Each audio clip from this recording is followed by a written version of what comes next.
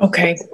Thanks everybody for joining us. I'm on my cell phone right now, having a little bit of a problem, but we'll start off here. Today, the curriculum subcommittee meeting is called to order. The purpose of this meeting is to review the math curriculum K-12 in the Medford Public Schools. Pursuant to Governor Baker's March 12, 2020 order, suspending certain provisions of the open meeting law, and the governor's March 15th order imposing strict limitations on the number of people that may gather in one place, this meeting of the Medford School Committee will be conducted via remote participation to the greatest extent possible. Specific information and the general guidance for remote participation by members of the public and or parties with the right and or requirement to attend this meeting can be found at the City of Medford website, www.medfordmass.org. For this meeting, members of the public who wish to listen or watch the meeting may do so by accessing the meeting link contained herein. No in-person attendance of meetings of the public will be permitted, but every effort will be made to ensure that the public can adequately access the proceedings in real time via technological means. In the event that we are unable to do so despite best efforts, we will post on the City of Medford Medford Community Media websites an audio or video recording, transcript, or other comprehensive record of proceedings as soon as possible after the meeting. So the Medford, if you need to call in, the number is 312-626-6799. And the Zoom meeting ID is 965-1022-5227. Okay, thank you. Can we please stand for the Pledge of Allegiance? I pledge allegiance to the flag of the United States of America and with liberty and justice for all. Thank you. For which it stands. Sorry, I'm just a little confused because I had some problems, so excuse me. Can we start off? And Superintendent, if you could take it away. Good afternoon, everyone. Thank you for joining us for today's curriculum subcommittee meeting. Today, we are going to be taking a close look at mathematics instruction. Our Director of Mathematics, Ms. Faiza Khan, is going to be taking us through a slide deck which will really talk about, give us a quick overview of mathematics, the shifts that have happened, where we are, what are the specific standards that have to be met at the state level. And then she's going to dive into mathematics instruction and the programming that is used at elementary, middle school level, and high school level. And at the end of the presentation, she will share some goals and next steps for the math department and what it is that they are hoping to do to continue the work that they have been doing. So I'm going to pass it on to Ms. Khan right now, and you should have screen sharing. You should have the ability to share. You are listed as a co-host. Thank you. Thank you. Thank you, Dr. Vincent. And thank you to everybody who is here today. Can you hear me? Yes. Okay, perfect. So I will start sharing my screen. Let's see.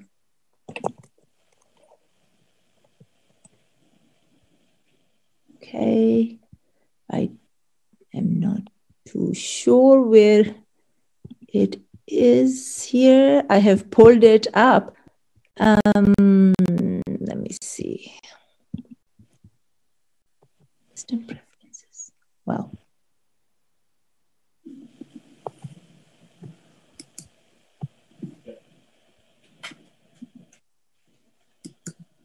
So I have it pulled up in Safari, but it's not, it's making me go through the system preferences and whatnot. Is someone else able to see if I can share it. I'll ask Dr. Cushing just to make me a host. Give me 1 second and I can share it. Thank you.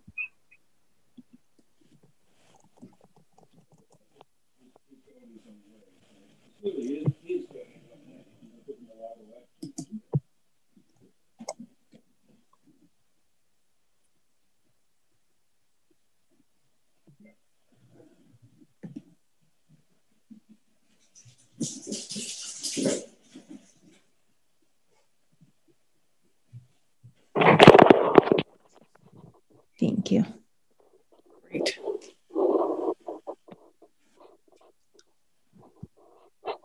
Great. Thank you. Thank you, Dr. Vincent. So here we are. Welcome. I'm happy to be doing this presentation because I feel like it was long overdue. So as Dr. Vincent said, I will be talking about how math looks like right now in Medford Public Schools. What have we done over the last 2 years? And how Massachusetts curriculum frameworks have led to a district curriculum and then the syllabi that we are working off of. So we can move on to the next slide. Thank you. This is another just title slide. Thank you. So as I mentioned, the outline is that we'll talk about Common Core, the curriculum frameworks for Massachusetts, the district curriculum that we have adopted and that we have, and then the district program that we have adopted.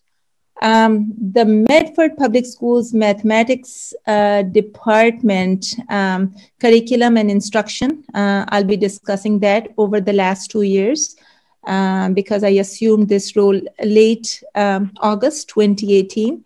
We'll be talking about elementary grades, and we will also be talking about secondary grades, middle and high school. And then we will close off after talking about equity in mathematics and our future goals and what I have in mind for the next steps for the department. So I'm going to take a step back and it's really important that we look at this visual and really try to understand, where our mathematics district program that we have adopted as a district is coming from. Any program that has been adopted by the mathematics department has been in line with whatever the district approved mathematics curriculum has been at that time. And the district approved mathematics curriculum has always come from Massachusetts mathematics frameworks, which has been based on Common Core. And it's really important that we distinguish between Massachusetts mathematics frameworks, mathematics curriculum, which is approved by the district, and the district adopted mathematics program, because I feel that more often than we should, we cross-reference them, but and also that we somehow get mixed up between the three different pieces. As you can tell, I'll go to the next slide. Thank you. It's important to understand what is it all based on. So what is Massachusetts curriculum frameworks? Massachusetts curriculum frameworks for mathematics has two different kinds of standards: content standards and practice standards. Content standards, they vary with grade. I will not be teaching the same content in grade 1 as I'll be teaching in grade 2. But will I be teaching the same practice standards from from grade 1 to grade 3? Yes, I will. They will take a slightly different shape when I look at them in the classroom, but they are the same 8 that have been set from 2011 to 2017. There have been very minor verbal changes, but they have stayed as 8. Whereas content standards have changed, they have varied, they have modified verbally and in content as well. Massachusetts curriculum frameworks for mathematics, as our previous visual explained, is the superset of district mathematics curriculum. So basically, we are deriving our district math curriculum based on Massachusetts frameworks. And one thing to keep in mind is that Massachusetts curriculum frameworks for mathematics is based on Common Core standards. They were put together by a consortium of states several years ago. Massachusetts as a state has added a few at different grade levels, its own standards, and we'll see it in a slide that's about to come. Massachusetts curriculum frameworks, actually, I'll still stay on the same slide. Thank you, on the previous one.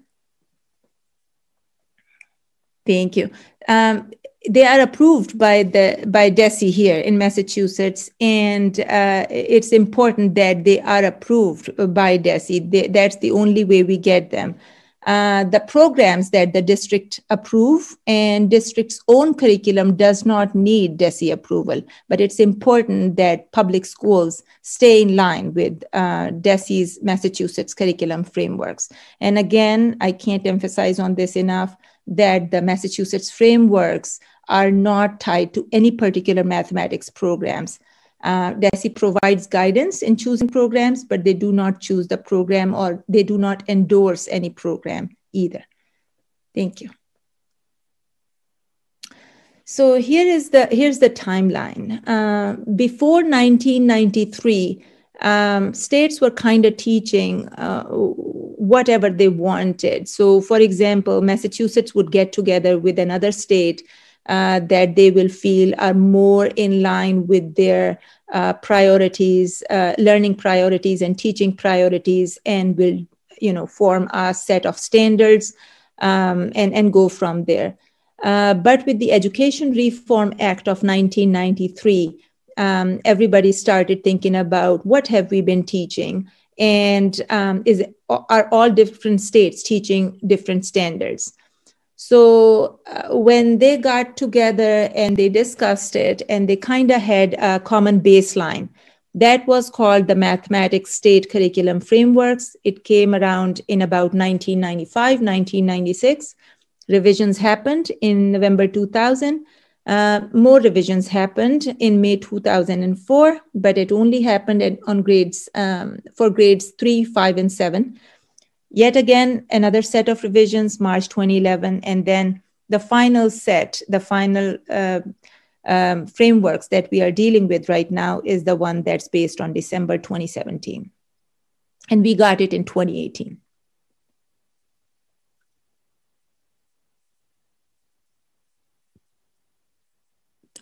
So here are the 2010, and basically with minor changes, 2017 practice standards. So these are the 2017 one, and 2010 were slightly different, but basically they emphasized on the same pieces. All students shall be able to make sense of problems, and they need to persevere in solving them. Second one is reason abstractly and quantitatively. Explain reasoning, model through applications, use appropriate tools strategically. That would be, tools that students use with hands, and any other kind of tools that we introduce to students. They should attend to precision. They shall be able to look for and make use of structure, and they should be looking for repetitions in patterns and calculations. These again, and I'll show you where they're all located. You can look at them at different grade levels, how they look like. But those are the guiding principles when we go into the classrooms or when teachers are teaching, to see are students, persevering, and how are they being encouraged to persevere. One important thing to note about Massachusetts Curriculum Frameworks 2017 is that shifts from 2010 happened at a bigger level at the higher grades of 6 through 11. 12 seemed like it was pre-calculus, so it was not modified much. And the example is that the new grade 8 standards are now more rigorous, and they incorporate some standards that traditionally have been taught in Algebra 1. And because I was teaching mathematics at that time, from 2010 to 2018, I have witnessed these shifts my very self. So, and I can talk more about these later, but we can go to the next slide. So the Massachusetts Curriculum Frameworks 2017, there are a few highlights about it. It's a much well-rounded curriculum. And it there's a lot of emphasis on literacy now. So basically, we now are giving students a lot more word problems than they have seen in the past, and that actually ties in with procedural fluency as well, and I'll talk about it later. There's a big emphasis on coherence, focus, and rigor. So basically, the curriculum should be coherent with each other from grade 1 to grade 2 to grade 3. So we are talking about progression in grades here. It should be focused. In grade 1, I should be focusing on such and such. In grade 2, I shall be focusing on certain things, and then so on and so forth. So for example, in grade 1, I shall be talking about integers. In grade 2, I shall be talking about, divisions of certain numbers, for example. And in grade 4, instead of just modeling, students shall be able to do fractions by hand. So this is where it is. I have given a link right here. It is right from the Massachusetts Curriculum Framework. Again, it's a very well-rounded curriculum as claimed by DESE. And yes, in teaching also, it sure is as compared to the 2010 curriculum. Here are, again, when we go back to the same slide, it's important that the conceptual understanding, one more slide up, please. Thank you, right here. Conceptual understanding, procedural fluency, and application, they stay together. So in this triangle, you will see the purple one is saying make sense of mathematical concepts, and then procedural fluency is there, and then the third one is application, and the three of them together basically, the foundation of all of it is rigor. So there's a lot more emphasis on rigor than there was in the 2000 frameworks, and it was quoted by the mathematicians that it was a mile wide and only an inch deep. But this one is that the depth of the mathematical concepts increase as you go up in grade levels. And we are not totally discrediting the procedural fluency. It needs to be there too. But it needs to come after conceptual understanding. And the third piece will be now we are able to apply it. So it starts from understanding, goes to procedural fluency, and then it should be application. But the way the visual says it is that all three of them are important, equally important, and they need to form the mathematical rigor at each grade level.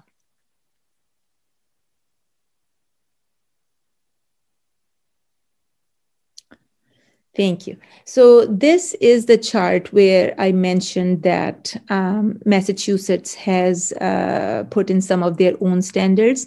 As you can see, in counting and cardinality and operations and algebraic thinking, Massachusetts has some standards in pre-K. It also has it in measurement and data and geometry. Also at 5th grade level, Massachusetts has introduced a couple of standards and in the number system. And you can see clearly over here what is being taught at what grade level and how it progresses. As you can see, geometry is extremely important, which it wasn't in the 2001 and in the 2000 curriculum. And we recognized that it's really important. It's a very logical concept, and it's not just going to happen if we start teaching students at the high school. So a little bit of it is spread out through all the grades.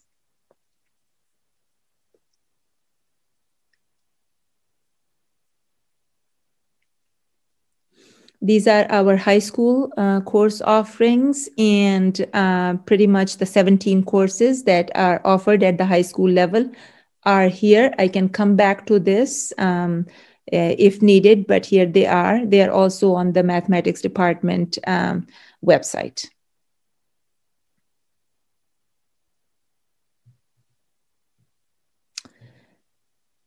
Thank you. So these are the initiatives. This is what we have been doing since 2018. Up until now, we have conducted several math learning walks. They are on pause for this particular school year due to COVID. We saw where we need improvements, where we can support our teachers. And I can't wait for these to start back up again, because they gave us some very good data. The middle school program review and adoption was completed, and elementary school program review and adoption has been paused. We had a committee formed of teachers, and we had barely started, just looking at different programs when COVID hit in March. That's when the presentations from the vendors had started. We had formed a rubric as to what will be our criteria. It was in line with DESE, and we have been in talks with DESE to kind of get an idea of when the next curriculum frameworks will be coming in. They don't know yet.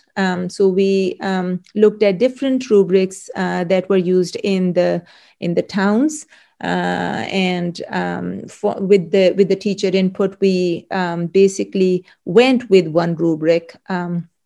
That work had started in October of 2019, and it took us good 5 or 6 months to get to a rubric, but we were in good place, because a lot of that rubric development also needed a little bit of professional development, because we want to have an elementary school program that is in line and in line with the middle school program. It is a problem-based, inquiry-based program, and then we were gonna go and go ahead and pilot it.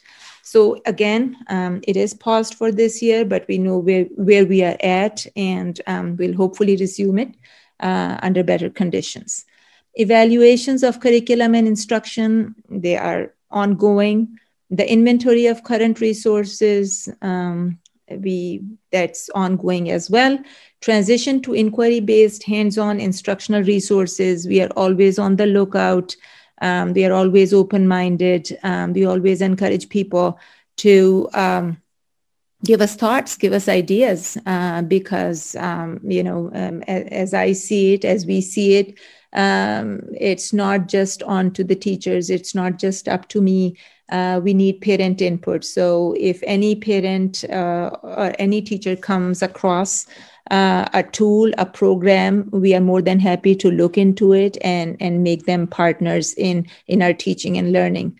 Elementary school summer math calendars, were given out in June of 2019, and in June of 2020. We had a good success rate with the collection of the summer calendars. Last year in 2020, we did not have that much luck this year, but they were there in case anybody was interested. So for elementary grades, under programming, we have the Envisions program that was adopted in 2014. As the core program, we still have it. And what we also got was Envisions 2020 as a supplemental resource at no cost. Of course, when you get a program at no cost, there are pros and cons to it. But we decided to say yes to that offer because it is a more robust and clearly has a few advantages over 2014. Additional considerations is that we renewed Envisions this year for a cost of $50,000 plus paper materials. Anticipated budget request for 2020, 2022 will be approximately the same. So I would say budget request for 2021 and 2022 will approximately be the same. My apologies for that mistake. Program Review Committee, October 2019, goals and status. I believe I mentioned it. The goal is that we need to stay with the procedural fluency, but before that comes the conceptual understanding, and after that comes the application. We want to make sure the new program is in line with that and that it's coherent. Time to time, we hear from our teachers that, it's just not tying in, it's just not connecting. And that's why teachers at all different grade levels from different schools are on that committee of about 20 teachers, and administrators are as well, so that they can give us the feedback. Our final goal is to make a recommendation to the school committee for adoption of the new program, and we are hoping to do it for June 2022.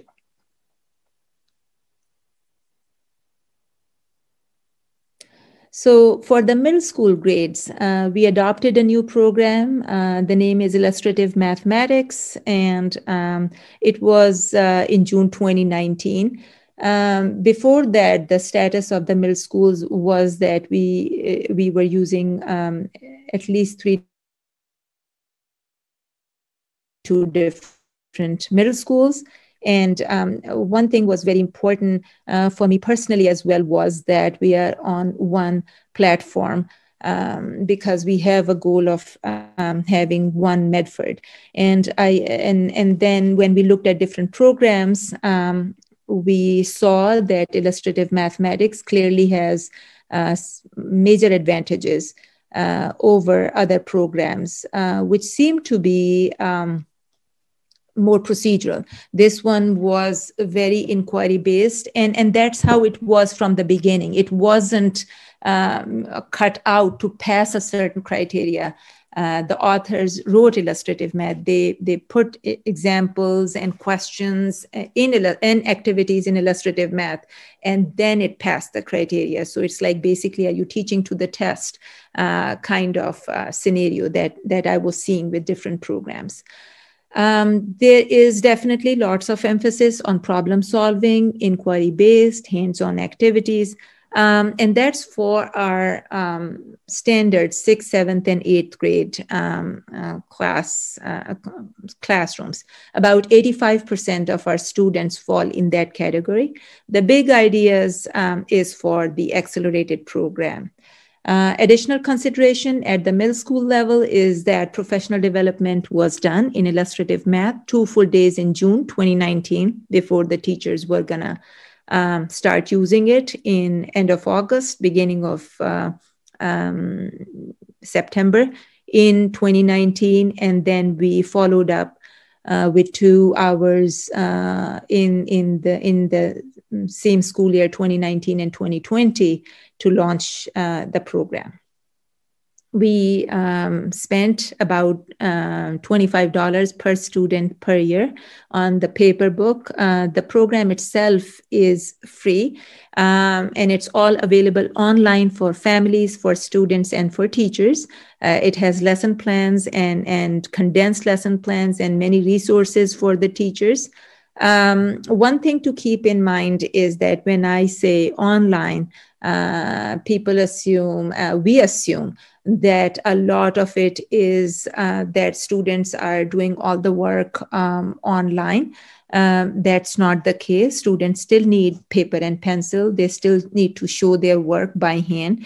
And teachers use nowadays during COVID conditions, they are using different technology tools to make that happen. But program itself is not just you are constantly working on the computer. Now we can take it as a pro or we can take it as a con, but that's where we are with illustrative math. So approximate paper cost per teacher per set is $125. It's a one-time investment. We bought it for all of our special education teachers and all of our English language teachers as well. Approximate PD cost was about $15,000 for the program adoption and coaching. That included my coaching as well, and the coaching of our EL teachers, so that they can modify the program as need be for their needs. And then now we can go to the high school.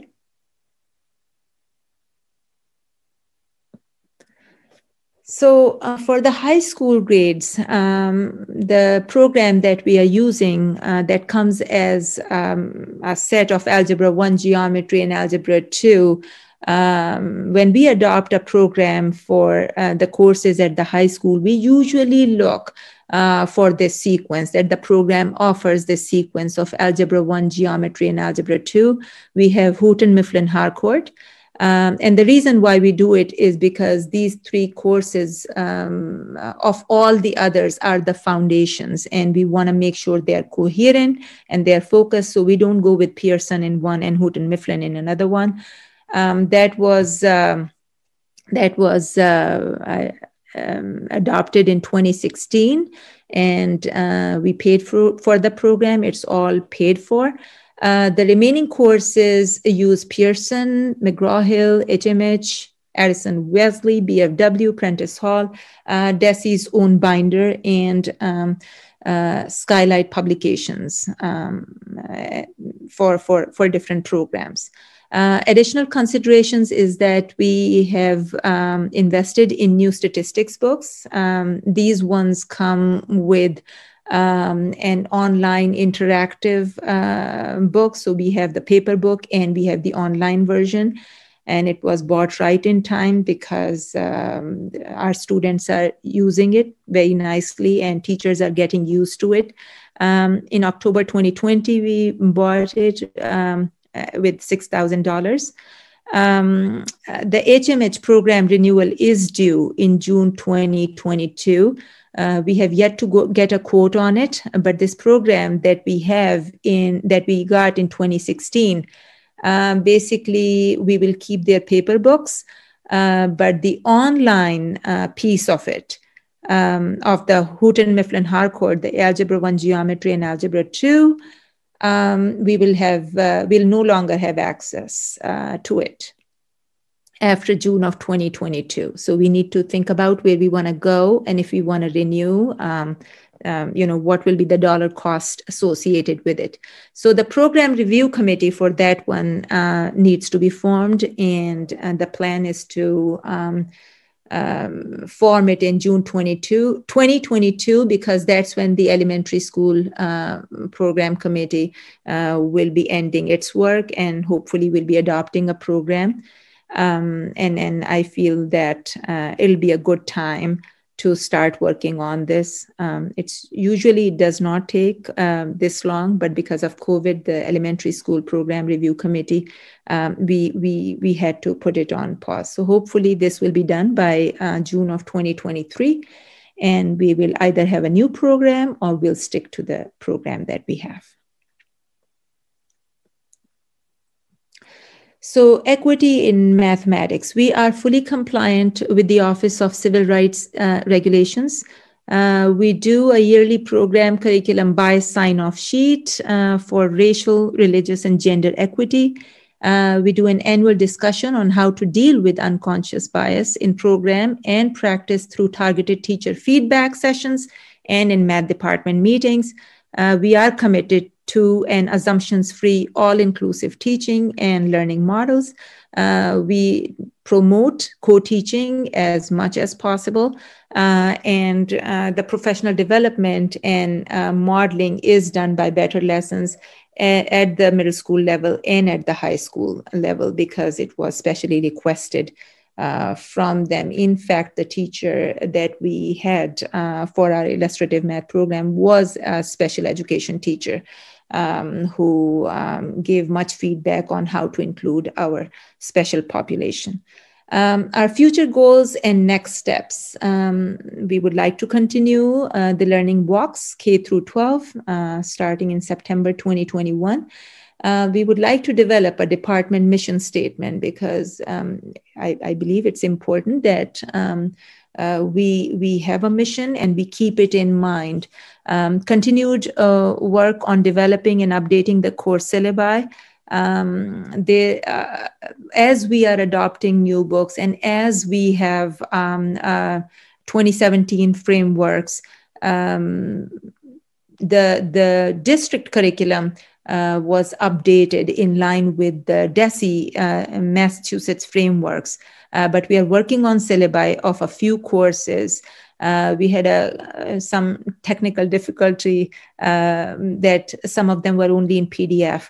So now we are working towards them. We are almost done. Continue to research best mathematical practices across the state to incorporate in our classrooms.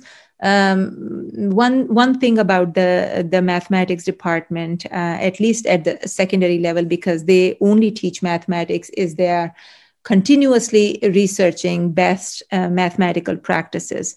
Many teachers at the elementary schools are also constantly engaged in it, and they're very interested in what's happening in the mathematical world. And that's definitely good news for us.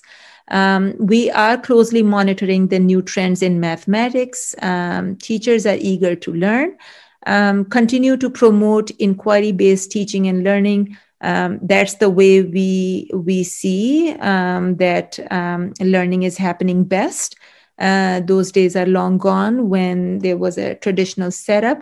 And now, until students touch and feel the actual, bits and pieces, and they don't play around with stuff, or they don't discuss with each other, they are not where we would like them to be. We would like them to become competitive, more competitive in the world. And I believe that group discussion and inquiry-based teaching is the way to go, and group-based learning. We will continue to research and incorporate data-driven strategies to minimize learning loss due to COVID-19. I myself am constantly trying to research and look for things that I can give to the teachers.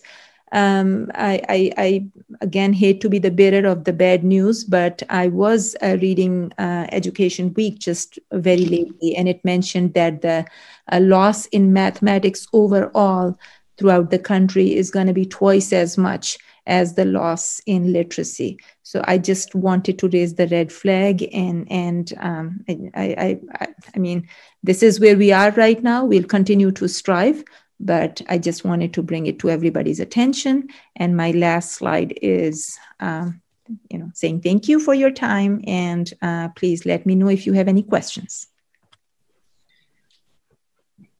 Faiza, thank you so much. That was a very comprehensive report with so much information built in. You ended up really on the key point that I think we're all concerned about, is what will be the impact of this year. And especially, if I think about 8th grade, the 8th grade course, we've talked about many, many times how intense that is. And so now those kids have gone on into 9th grade, and I'm wondering what the teachers are telling you and what you're seeing so far. So teachers are struggling in this way. I mean, they are in charge. They have a lot of resources at their hand. They are working very hard. But the fact of the matter is that there is a decline. The students are not where they are supposed to be from whatever standard, but they are not there.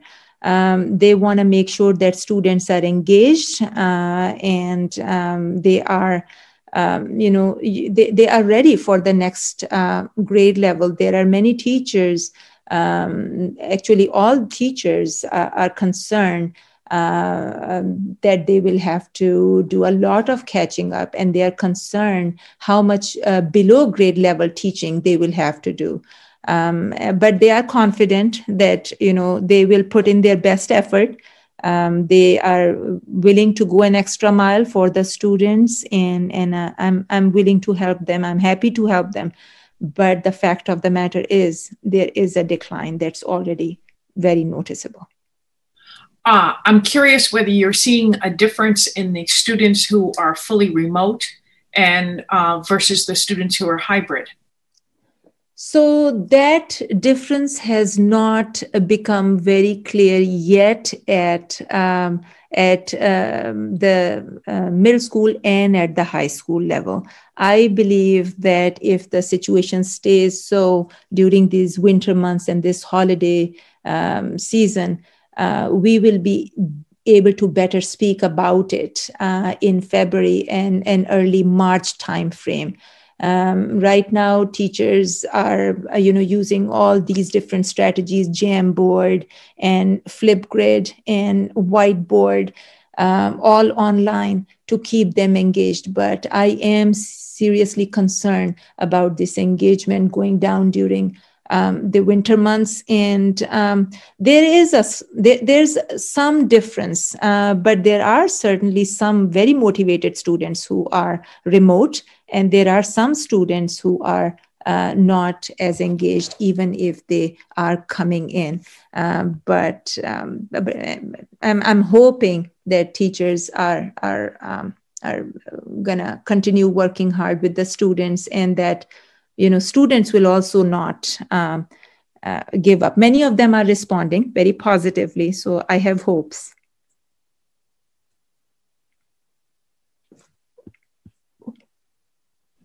You're on mute, Ms. Vanderkloot. You're on mute.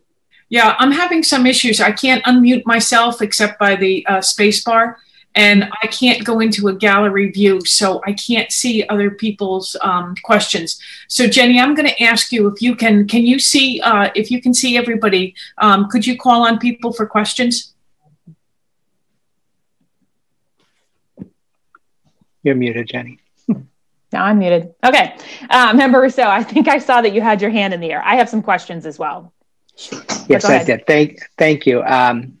There's an awful lot to digest here. And without getting into the issues around the pandemic, I was curious about the placement of computer science and computer programming in the list. I know that there are some courses that are in the math department, some that aren't. And I was also curious about how young are we going to go with actual computer science curriculum? There's plenty of evidence, I think, that kindergarten's fine. We can start in kindergarten.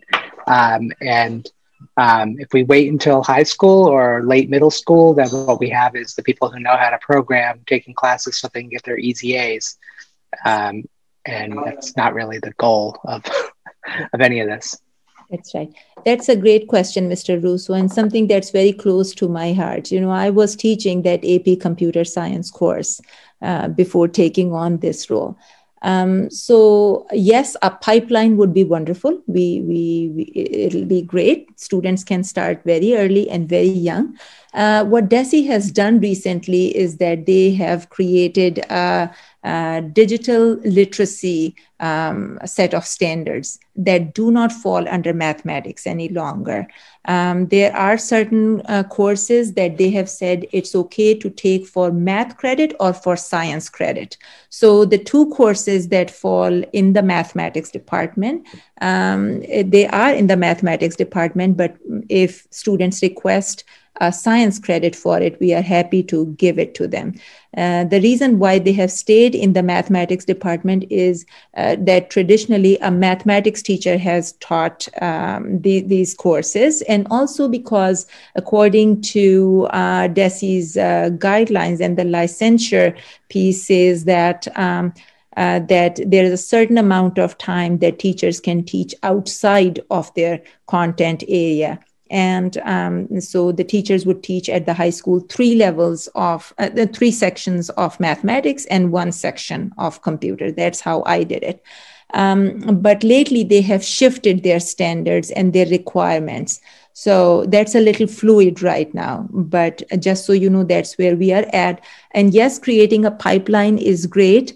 I know Molly Ledden has put in a lot of effort in getting this off the ground. I'm happy to be her partner, but because she's in technology, we had decided that it's best served by her and her crew. She has introduced a few courses also in computer science, and for example, computer science principles, which is not as rigorous, but it is still an AP course.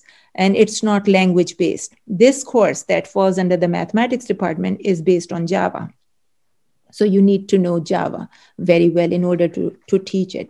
And again, the way I always felt as the teacher of that course is that it'll be great to have students have, even a semester long course before they enter into this. But that's, again, something that me and Molly are talking about. And had it been better times, we would have definitely proceeded on with it. But any other things, we partner with each other, and I'm happy to support her in any way, shape, or form. Thank you. No. I had some questions as well.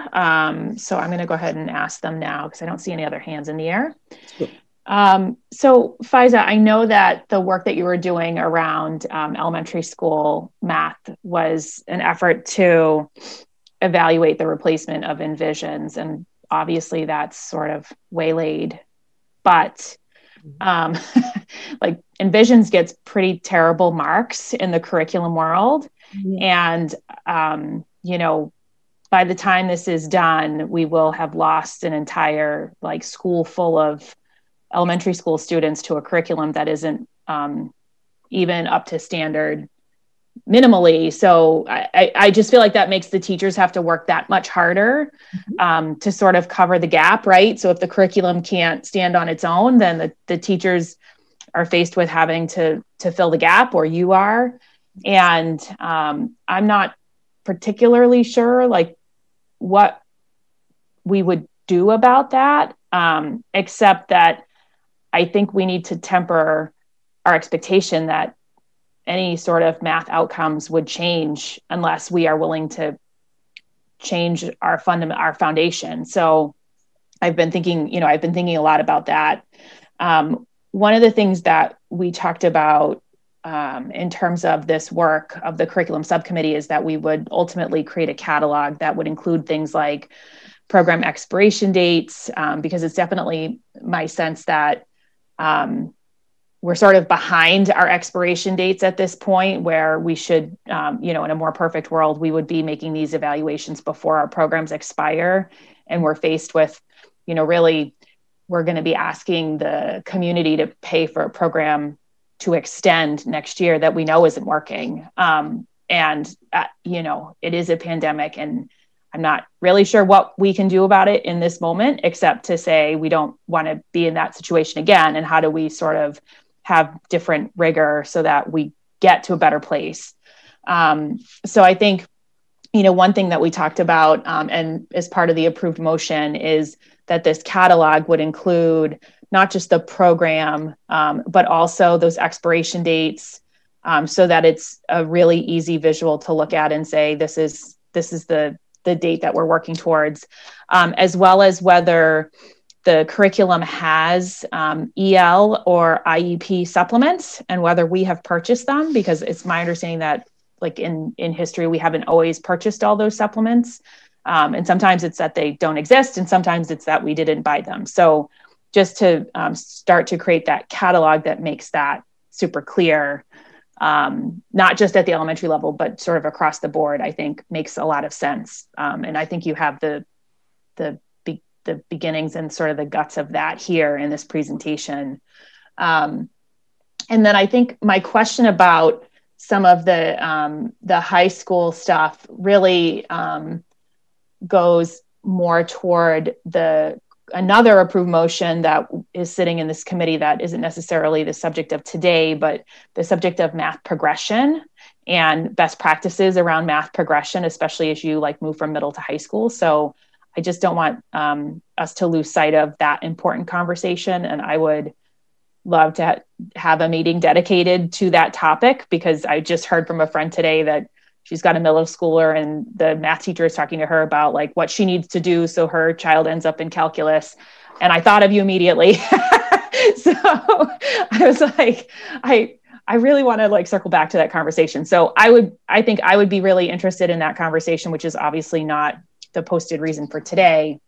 But What I couldn't tell from this presentation, and maybe like when we create that catalog, it would be more clear, is for the various courses and the textbooks, where are we in terms of like renewal, if renewal is a thing when it comes to like high school textbooks versus like elementary programs, and like what should be our priority order as we think about planning and budgeting. So I know that was like a lot of thoughts, but I think my question is like, what's your perspective on like how we do a better job to sort of plan proactively rather than being in this situation that I think you find yourself in, fairly new to the job, and we all find ourselves in, saying we're going to spend money on things we don't believe are going to work, and we are having to do extensions when they may or may not serve our students. So I definitely agree with much of what you said. I do believe having a catalog, having an Excel sheet will definitely help. It'll give a one glance picture of where we are at, and that way we are all not trying to go for the same amount of money that same year. That will help us kind of categorize it. All right, so this is when this math program is done, so now we can invest in certain, because all departments are equally important. I don't want to undermine any of them. So yes, I think that'll be a good place to start. And I would say that if this pandemic would not have hit, you probably would have seen me in March coming to you with an elementary school program, because teachers were ready to pilot. And unfortunately, that is what I heard. Yes, they were ready. They really were ready. And we were so, ready for those presentations. And then we had to pull a plug on it because there was so much going on that was beyond our control. And so because we didn't come to you, we are not going to come to you this March. It's postponed by another year. And yes, we unfortunately, I feel that teachers do need a baseline program. It might not be the one that we want, but it also provides students with some kind of online access at home as well. So we need to give them the basics. It's a bullet that we will have to bite, but I believe that we are, next year in March, you will most definitely see me.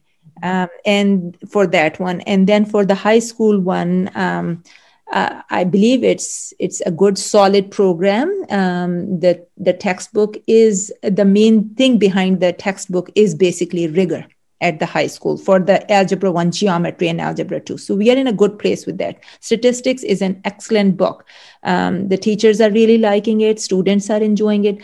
There are other ones that we will have to review. So for example, Advanced Algebra and Trigonometry might be coming up the pipeline.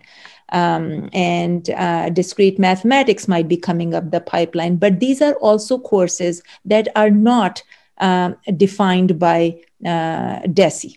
Pre-calculus, we have been looking for a good pre-calculus book for some time, and we have asked publishers for it. There is the ones that we are using are really old, but they are good. They kind of get our students ready for calculus. So we have all of this in mind, and we constantly discuss it. But I would say our eyes need to be possibly on the next two programs, will be the Advanced Algebra and Trigonometry, if there's a good book out there for it. And I would say, the Discrete Mathematics one. We do have a book, but it's not in line with what we would like to, we want our students to achieve. So I can go course by course and give you more details, but I say the bigger chunk is coming with the Algebra 1, Geometry, Algebra 2. And also, I just wanted to keep you in the loop that as we bought statistics books, I realized that the actual paper book only cost about $20-$25, and a 6-year subscription of the book cost about $130 something. So this is how publishers have switched it. These books that heavy duty hardcover books, they used to cost the department $120 a piece and not anymore. Now we are seeing a different trend. So I'm very happy to have invested in the statistics books, and thank you so much for your generosity and giving an okay to that. Thank you. Mr. Rousseau? Thank you. Getting back to the issue of the falling behind that the pandemic is causing, I feel like there's different situations in the elementary school, kids that are staying in elementary school. I feel like, you could tell me I'm wrong, but I feel like the opportunity to get them where they are and move them forward to try and catch them up, or at least keep them progressing, is one thing. But if you're finishing Algebra 1 and you're taking Algebra 2, the Algebra 2 teacher isn't teaching Algebra 1. So I feel like there's these, cutoffs and this progression in the later years that are just seem more challenging to figure out. Do you expect the geometry teacher to teach whatever the typical course before that is? And so are you having conversations in your department about what you're going to do there? And do you feel like the staff, I don't know how many teachers there are. I don't know if the geometry teacher is only a geometry teacher and doesn't know how to teach algebra, but, are you having those conversations, and what are your thoughts? Because I just was reading the news today. It's not a good scene. It looks like next fall, we are definitely going to have no kids that are going to be vaccinated. And that's just terrifying to imagine that we're going to enter the next school year, either in hybrid or whatever. And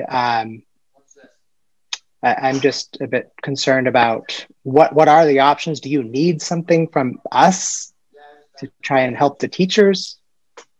So that is, again, a very good question. And I would say communication is the key with this piece. So I have been in constant communication with the teachers. We have had department meetings, and we have also had individual meetings, 15 to 20 minute long, as to where are you really feeling the challenge. What did not help us at the high school level was that DESE had announced initially that they will be giving the MCAS, that the juniors that just recently became juniors because they didn't take MCAS in May, they will now be taking it in January. So we were concerned at the high school level as to how are we going to prepare kids. So should Algebra 2 teacher, who is the teacher of a junior, and the student will be taking MCAS now in January because they didn't take it in May, should they stop teaching Algebra 2 and start teaching geometry? Because MCAS is based on geometry and Algebra 1. So we have had those conversations. Our next meeting is again dedicated to it. So that danger is gone now that it's not happening in January, but it will happen. They did not say it's gone. They just kind of postponed it and haven't told us when it will happen. My suspicion is that it might happen in May with the sophomores. So we are dedicating our department meeting just to see what we can do. It's unfortunate that the teachers are educators, dedicated educators who want to emphasize on student learning are going to have to set aside a certain time to teach to the test. It's really unfortunate. And I feel that this is not a good place to be. This is very unmotivating for an educator, but this is the reality, and that's how we have discussed it. So yes, we are working on plans for not just for the gaps in learning, but also for MCAS. So all teachers are keeping a record of where they are in pacing guide and what's causing the delay, and or how much depth did they go in any topic. So I believe that's really important. So for example, if I'm teaching geometry, and and geometry has a lot of Algebra 1 embedded in it, and a student is unable to do the algebra in it, what do I do? Should I should I review at the beginning of the year, or should I embed the the teaching for that gap in the middle. So the National Council of Teachers of Mathematics is constantly in tune with these, and their recommendation is that for now, continue to fill in the gaps as need be. So don't spend first 2 months in basically reviewing, because you'll be behind in teaching your own grade level stuff, and that'll be unmotivating again. And a teacher of geometry doesn't want to teach algebra 1 for first 3 weeks, because they'll be behind on their standards. So it's really important to keep these recommendations in mind that are coming to us from experts. We have to keep a very realistic eye on where we are at and our expectations from all different parties in this game. Really important that we don't overestimate and that we keep in mind student engagement and making connections with the students, and everything else will come afterwards. That's at least my philosophy. Thank you. That makes me very happy, and I'm not surprised. I just really needed to hear you say all that. Thank you. Thank you. I see that the superintendent had her hand up. Yeah, I had put my hand up a little earlier in regards to the work that's happening in the math department, and in speaking and working with Faiza and her leadership of the math department, the way the middle school team adopted the illustrative math and how that was really rigorous, hands-on, and deeply engaging for the students. We've spoken about, is there a junior version to like an illustrative math that could be adopted at the elementary level? I mean, I'm oversimplifying it, but saying like, that's the direction we want to move in. And so knowing the professional development that happened and the training that, because the adoption happened right at the end of the school year, we had to, squeeze the training in June and almost force feed it so quickly in order for the teachers to be accustomed or acclimated to the new curriculum. And so as Faiza explained this year, COVID kind of had her put the brakes on it, but that truly was the hope. And the other piece of work that she did, which I was very excited about, was actually going to other districts with strong mathematical outcomes and looking at what they were using in their particular districts, and then trying to say, could something like that work in the Medford context? How much training would be necessary for that? And so in planning for today's presentation, where I know to Member Graham's point about it's unfortunate now that we had to pause elementary because, Faiza cannot go to other districts to go look at instruction during the COVID climate. And if you're looking at instruction, we had to pause the learning walks K-12 because you don't want to have 10 additional administrators and staff traipsing into a classroom on top of 6 feet of distance.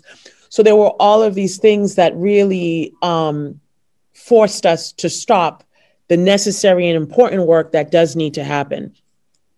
So by pausing it until June with the hopes that some people would be vaccinated by June, but to restart the elementary team so they could look at the different curricula that, was going to be before them, and hopefully be able to conduct some observations next school year of other districts that either have a way of documenting that this is better programming and the why behind it, so that if the time to do that in-depth work at the elementary level, we know whatever ends up being adopted, K-5 would be all set by spring of 22 to come present it to school committee.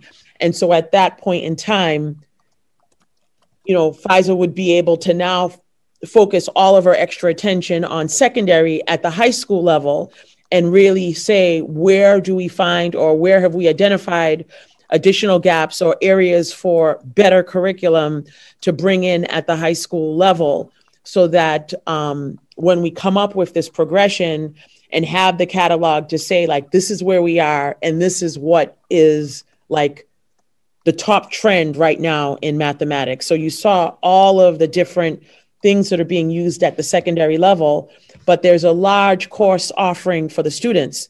So I just wanted to reiterate that that's the intention of the work, and then to be able to continue with the mathematical learning walks, which school committee members and Member Vanderkloot, some of them had the opportunity to kind of come in and look for those core actions. And so we did grow it K-12, but again, with these, restrictions. So what Member Rousseau just shared, since we don't really know what's going to happen yet with the vaccine, but we're being very, very optimistic. As a district, we do have to start seriously thinking about next year, seriously thinking that if the vaccine truly isn't going to be available for the fall,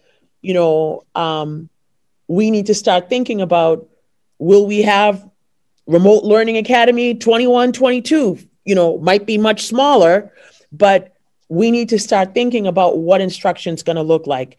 And so again, with restrictions and trying to find out about what's going to happen with the virus, that will impact our ability to do the larger scale instructional learning walks. They can still happen, myself, but right now, the conditions under which, the students are being taught, where before they were working in groups, you could, see the groups. Now you have some online, some in a breakout room, some working independently. It's just, we're just in this very, very difficult position.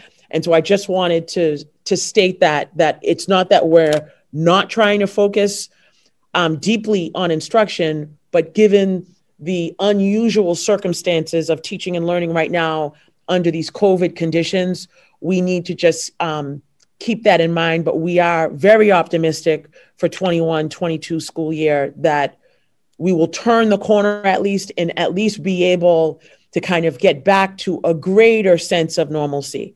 So those were my comments regarding what was said today. Thank you. Jenny, do you see other hands up? Or if not, I've got some more questions. I don't, but there are a good number of community members here, and I just didn't know if any of you had questions for Ms. Khan. If you just want to throw your hand in the air, we'd be happy to take them. I also have a couple of, I see a couple of messages to me. So would you mind if I read them and answer those questions that have come in the messages? Sure, please do. Sure.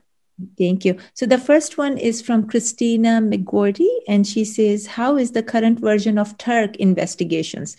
I would love to know if this is or could be on the list based on my experience with it in 2000 to 2010. Thank you so much for leading this meeting. So yes, Christina, I tried to reply back. Seems like you are not here, but if anybody knows Christina, please do let her know that Investigations 3, version 3 is on our list. And it's actually one of the top ones that we are looking at, because it's very much in line with the philosophy, with the rubric. And so if that helps. And the second is from Lisa, is that I emailed you during the winter last year, and I'll repeat my offer to assist with program reviews if I can help. I'm a parent of an elementary student, remote third grade at a school, and spent 25 years working in high school math publishing at HMH. I worked on the editorial development of the geometry textbook currently being used at the high school. She sent me her email address. Thank you. Yes, Lisa, I recall you. I have been pleased with the current elementary program, though the reliance on the practice and problem-solving workbook has meant minimal opportunity for practice. Yay, investigations. That's right. So investigations is on the list. Absolutely. It's one out of the 5. So the investigations people must have heard we were talking today, Faiza. Yes, no, investigations. Their cheerleaders. Investigations is good, and Newton uses it, and I believe Brookline is also was also going to adopt it. Although they did pilot the alpha version of illustrative math at elementary level.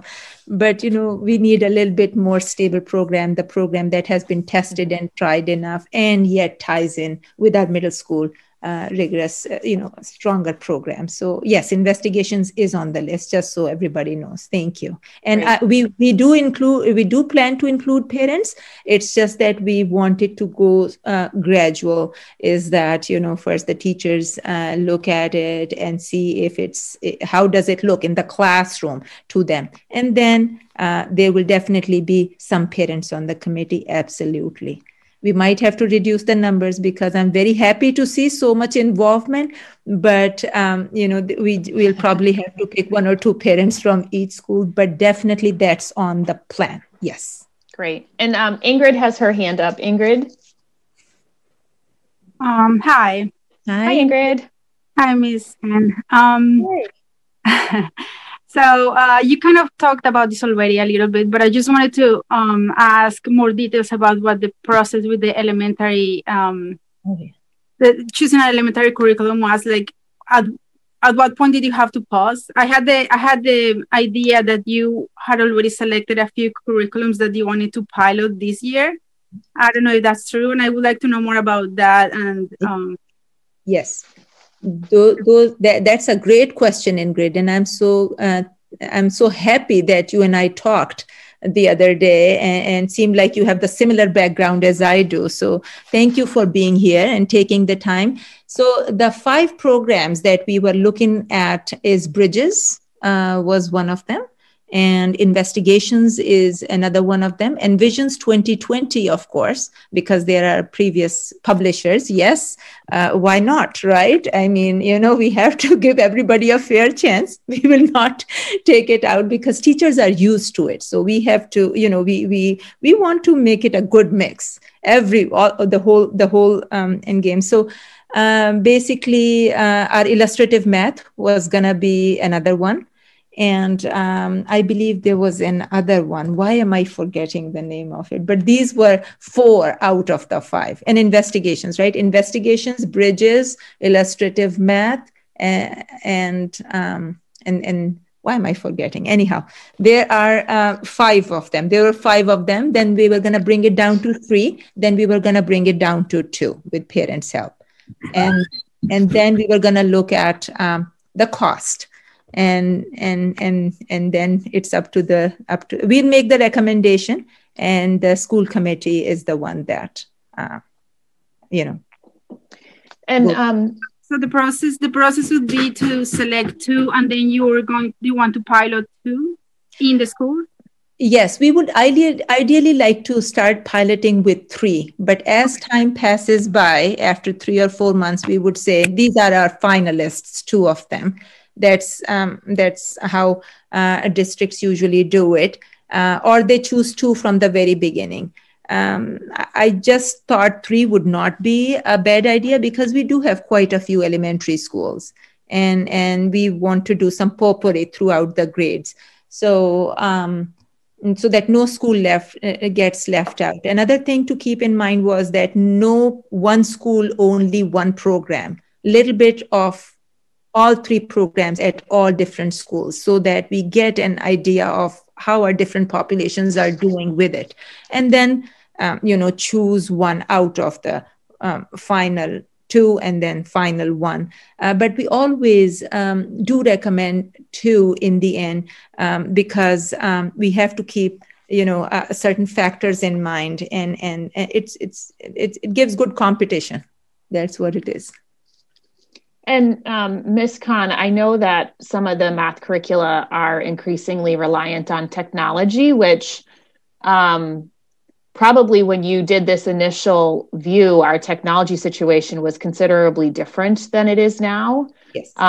So, there aren't that many silver linings in this pandemic, but being able to evaluate curricula, knowing that we are a one-to-one device district. Yes. I'm hoping that sort of opens the doors for you all to really say, this is what our students and teachers need, Yes. and not feel constrained by like what we may or may not have right now. So my request as you do that is that you don't rule anything out for any reason, that if there are resources that are implicit in the success of a program, that we just have a conversation about what those are. But I think like we did with the science curriculum with FOSS, I sat in on some of those vendor interviews way back when,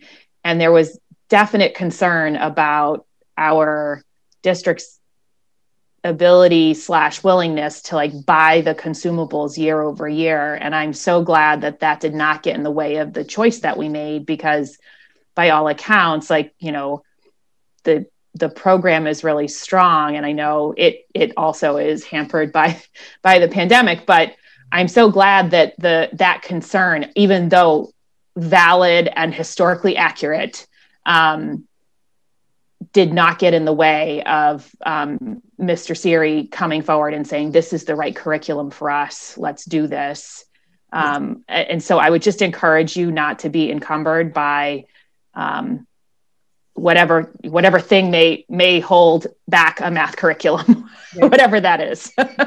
You have a very good point, and we'll definitely keep it in mind. In fact, some teachers did voice it, that what are going to be the restraints. So I said, well, currently, I should not use the word luckily, but COVID hit at a time right when we were trying to answer those questions. But none of these 5 programs we chose based on, one or the other. Basically, we went to ed reports, we went to the districts who were high performing, as Dr. Vincent said, and that's where our programs came to us, because we could learn from those districts firsthand what is working, what's not working.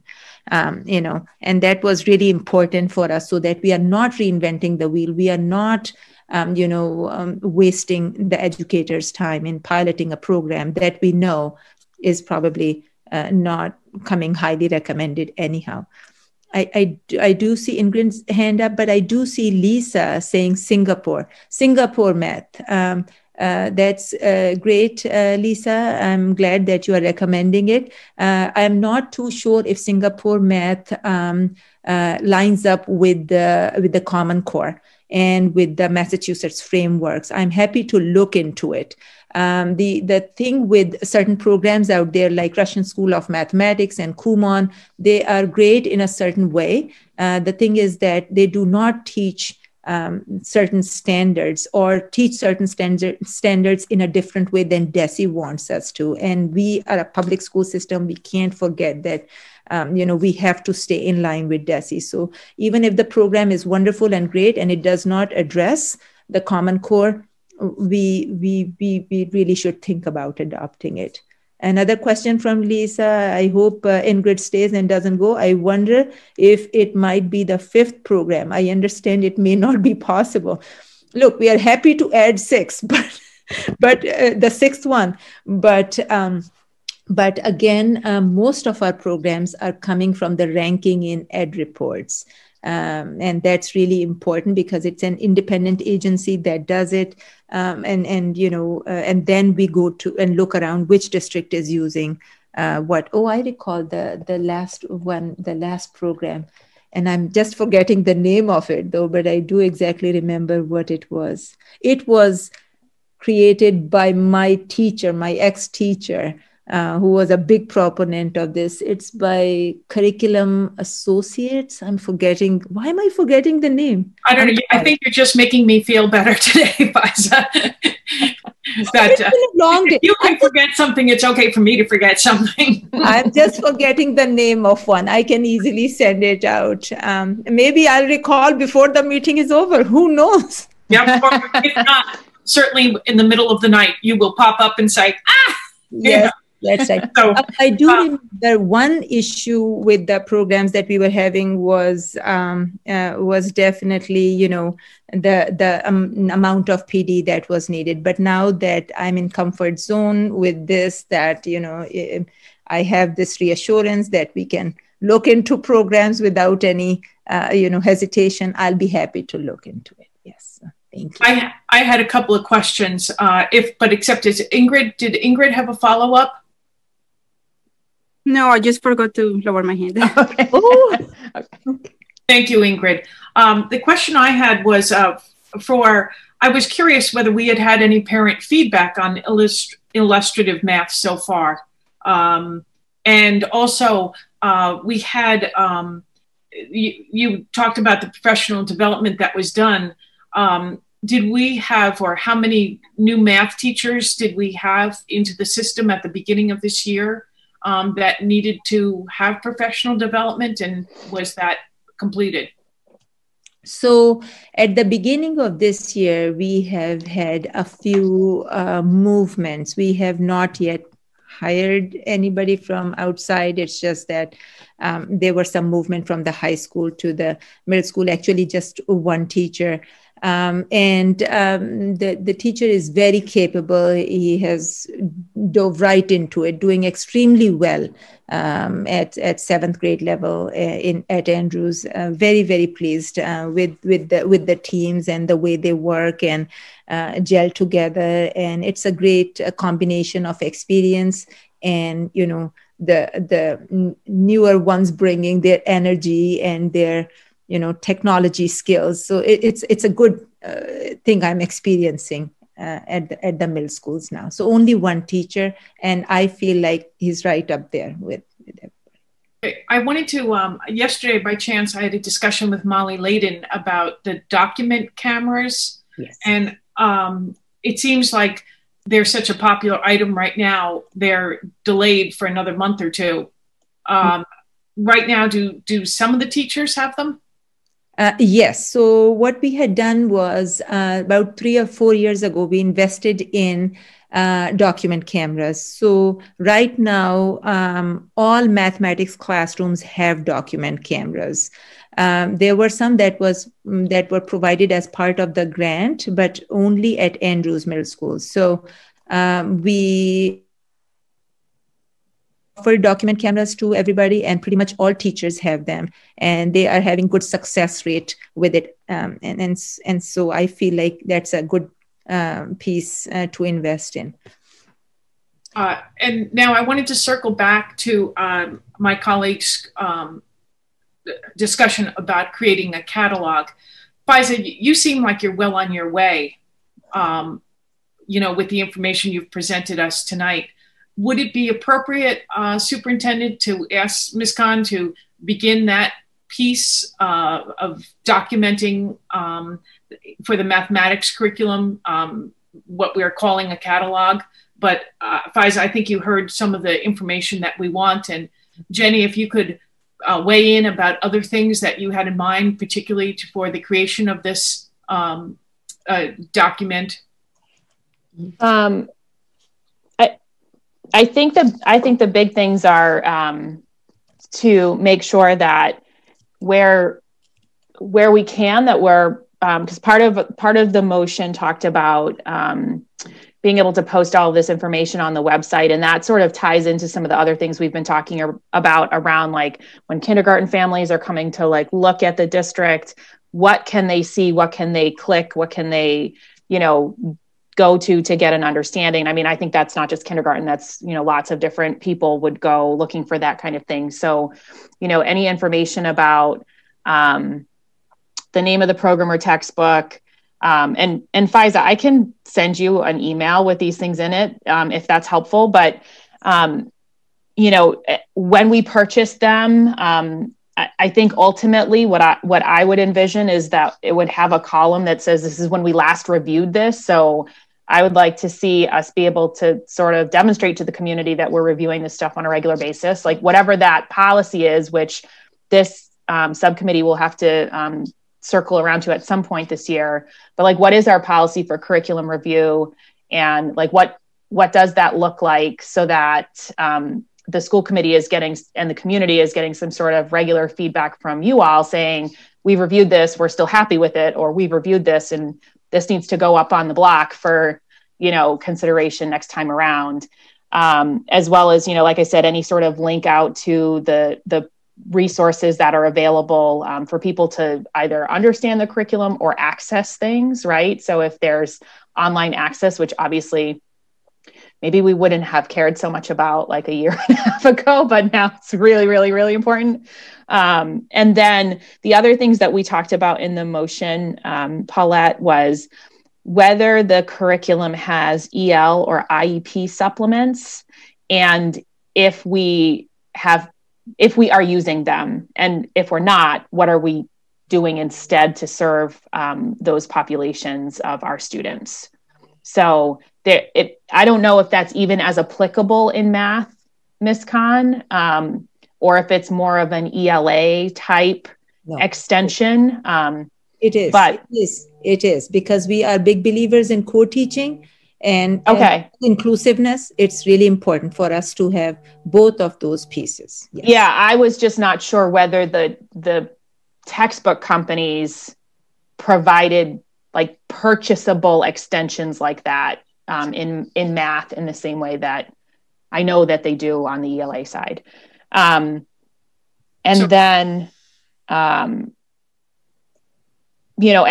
Any sort of feedback about the expiration date of whatever the piece is, and if it's sort of a candidate for replacement, when are we sort of envisioning that happening, so we can start to say, in math, this is what's coming, and at the elementary level, like across subjects, this is what's coming, because at the elementary level, like teachers don't have the bandwidth to absorb many, many new curricula at the same time. So if FISA wants to do something, that means Dr. Chiesa can't, right? Because there's just only so much time in the day to absorb new curriculum and do the proper amount of professional development. So just thinking through that at the elementary level, I feel like it looks very different than it does at the secondary level, but I think the same like chart structure would work in both cases. Absolutely. Yeah. It absolutely will. If you send me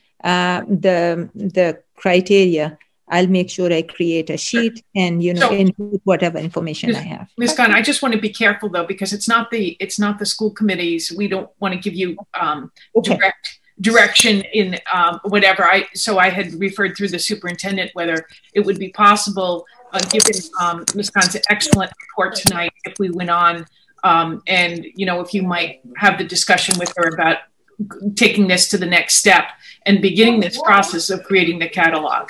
And it would seem like as we have these meetings, that's exactly what we should do, as sort of after each meeting, is asking the department head to in fact create that kind of information, that it would be a logical next step. So Superintendent, if you address that, please. Well, I want to say great minds think alike. And in preparation for today's meeting, Ms. Khan, when she was setting it up, there are a lot of hyperlinks embedded within the slide deck to the frameworks and to at the high school level, what the course descriptions are. So there were some elements of that added to this particular presentation. And so we actually wanted to replicate, I was waiting to see how today's meeting went. What were the types of questions were we able to anticipate and respond to questions that people had? And then I was taking notes on the other areas that we missed the mark and didn't hit yet. So in terms of the course catalog, I did write down those pieces about the review date, what's the actual program, where Ms. Khan had listed all the programs at the different grade levels, the expiration date. And from an equity lens, I really feel it's, an excellent display that we are committed to meeting the needs of our students with disabilities and our English learners by saying, moving forward, when we're adopting new curriculum, is this something they take into consideration? Right. Some companies may not, but there are supplemental curricula, such as like Newsella, which it supplements our humanities programming, and they use it in EL programming. So it's like we get a 2-for-1 out of it. So if there were to be a program that was selected that might not specifically call it out, then we could find something that would supplement it to meet that need. So I was just, taking my own notes and saying that this could be one of the ways that we're showing that we're truly trying to meet the needs of our entire community. So since we started with mathematics and we want to go through all of the other content areas to be able to follow a very similar format so that as the department heads and directors are presenting their respective departments, they'll be able to say, these are the programs at the respective grade levels and kind of give us the, we started, it was adopted in this year and tentative expiration date is, this year or the following year, because it does end up having indirect budgeting implications if we're just paying to extend. But just to have all of that in one area. So that's something that we definitely will be able to do between now and by the time we, as each department presents, we'll be able to at least start addressing those 5 areas so that the curriculum subcommittee can hear it in preparation for going into our next budget season. Faiza and then Jenny. Thank you. Just 2 things. First of all, that support for English language English learners and special education students, that is part of our rubric. So we are looking at the programs from that lens continuously. Not just from a general education perspective. They are our students. We need to make sure we include them. So it was in our rubric. It has been in our rubric. To look at the new programs at elementary schools. And 2 people reminded me of the name of the program, Michelle Sicolo and Ingrid Moncada. They both said, Ms. Khan, is it ready classroom? Yes, it is. Thank you so much. Yes, it is. Yes. Thank you very much. And Jenny? So Dr. Edouard Vincent, I was thinking about this presentation as it was going, sort of envisioning that you would sort of looking for a model to repeat as we go through all the different catalog areas. And I think, this is, I'm sensitive to how much work this is for the departments to put together. So I think one piece of feedback I would have is I don't need as much sort of history about how we align to Common Core and there's DESE and frameworks. Like I feel like that's a common story, which, maybe we should tell once or maybe in a summary, but I just don't want all the department heads spending time sort of crafting the history side of things.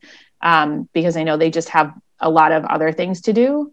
But I did really appreciate the sort of comments about where we are, what we're looking at in the right now time. And then maybe it, in my head, it's like, it's that that the actual catalog, and we're sort of covering a lot of bases with that preparation, and maybe that gets to be like a lighter lift for the team. So I definitely, I don't personally want people spending lots and lots of time crafting slides about history, because I think I want us to be able to focus on like, where are we right now and how do we move forward? So that's just my input. I can definitely make that adjustment. I think the one reason why for both humanities and for social studies and for math, because DESE was sending out different revisions. So I wanted people to realize it wasn't like a 1985, that it was fairly recent.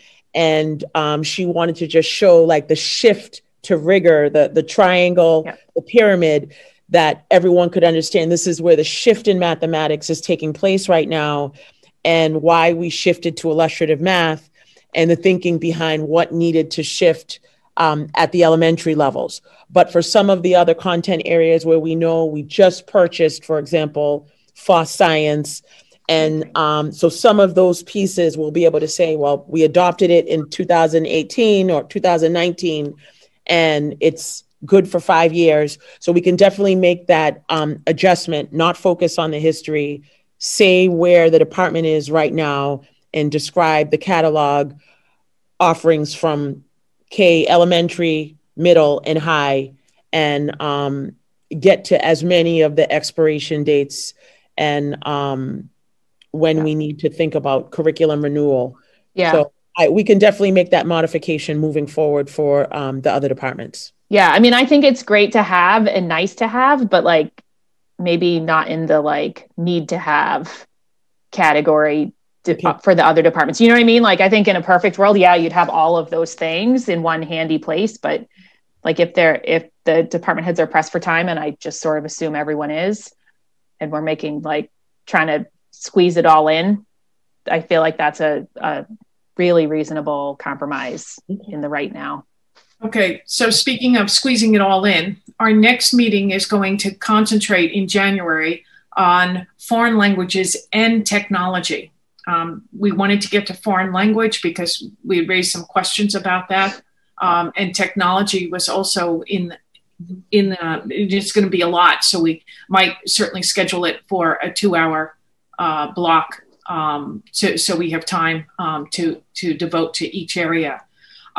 February was supposed to be science, and then March was English language arts. I know, Jenny, you had asked whether ELA could come sooner. The superintendent, I'm not sure if you had the chance to have that discussion with Dr. Chiesa. Yeah, so I will, I knew she wanted additional time to continue so that she felt by March she would be prepared with new data to be able to present that.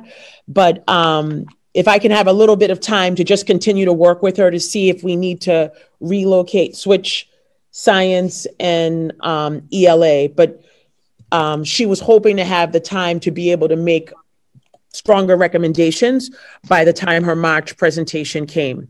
So I will follow up with her, so I'll be able to report out on that at our January meeting or prior to the January meeting to say which way we could go.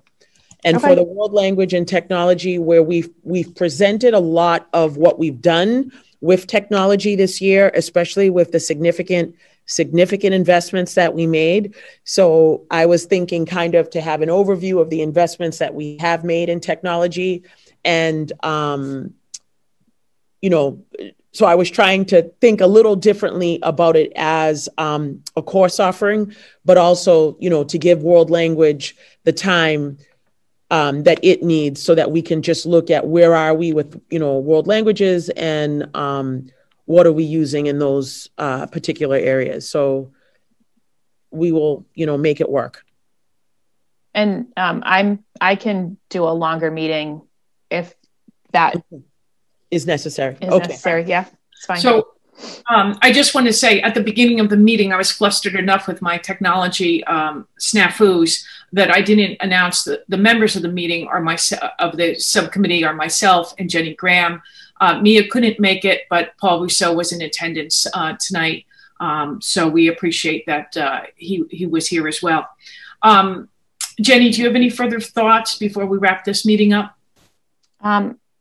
I don't. I think this was really helpful, and I think this will be a really good framework to use as we go through this process. Right. And I think it will be particularly helpful at budget time when, I think it just will help us sort of eliminate surprises of, oh, we have 5 textbooks this year that we have to plan and budget for and all that good stuff. So I think this was great. Thank you so much. And Ms. Gunn, I would particularly like to thank you for your presentation. I've always enjoyed when you're here. So thank you so much. Paulette? Yes, Paul.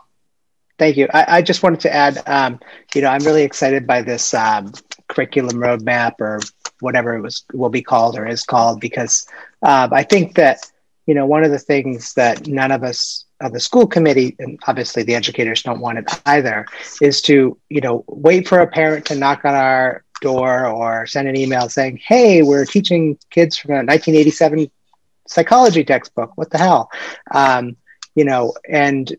Once we have everything on a map, then the school committee can actually pass a policy saying, we're going to take things in order, not based on who's making the loudest noise at that moment in time. and we can put this to bed as an actual problem to solve. I mean, there will always be situations where, you know, a curriculum has to change out of order because of the state's frameworks, or because somebody releases something truly, you know, innovative that everybody wants to get on, and we don't want to wait 5 years from now. But being able to have everything on a map, that all the stones have been turned over, and we can say, you know what, this is the policy of the school committee, that, you know, when a textbook is expired, or that's the one that will get renewed next year, I think is really important. But as Faiza, Ms. Khan mentioned, you know, sometimes the textbooks can get very old and still be the best option, which is, we could always hope for that to be the case for a lot of things, because that's the cheapest option. But thank you all for this. This is really an excellent conversation. I appreciate it. Thank you. All right, I have a motion to adjourn. Oh, Paulette, you're on mute. On that motion, Jenny? Yes. Paulette, yes. And for this, Paul, you want to vote? Sure, yes. Yes. All right. Thank you so much, everybody. Thanks, guys.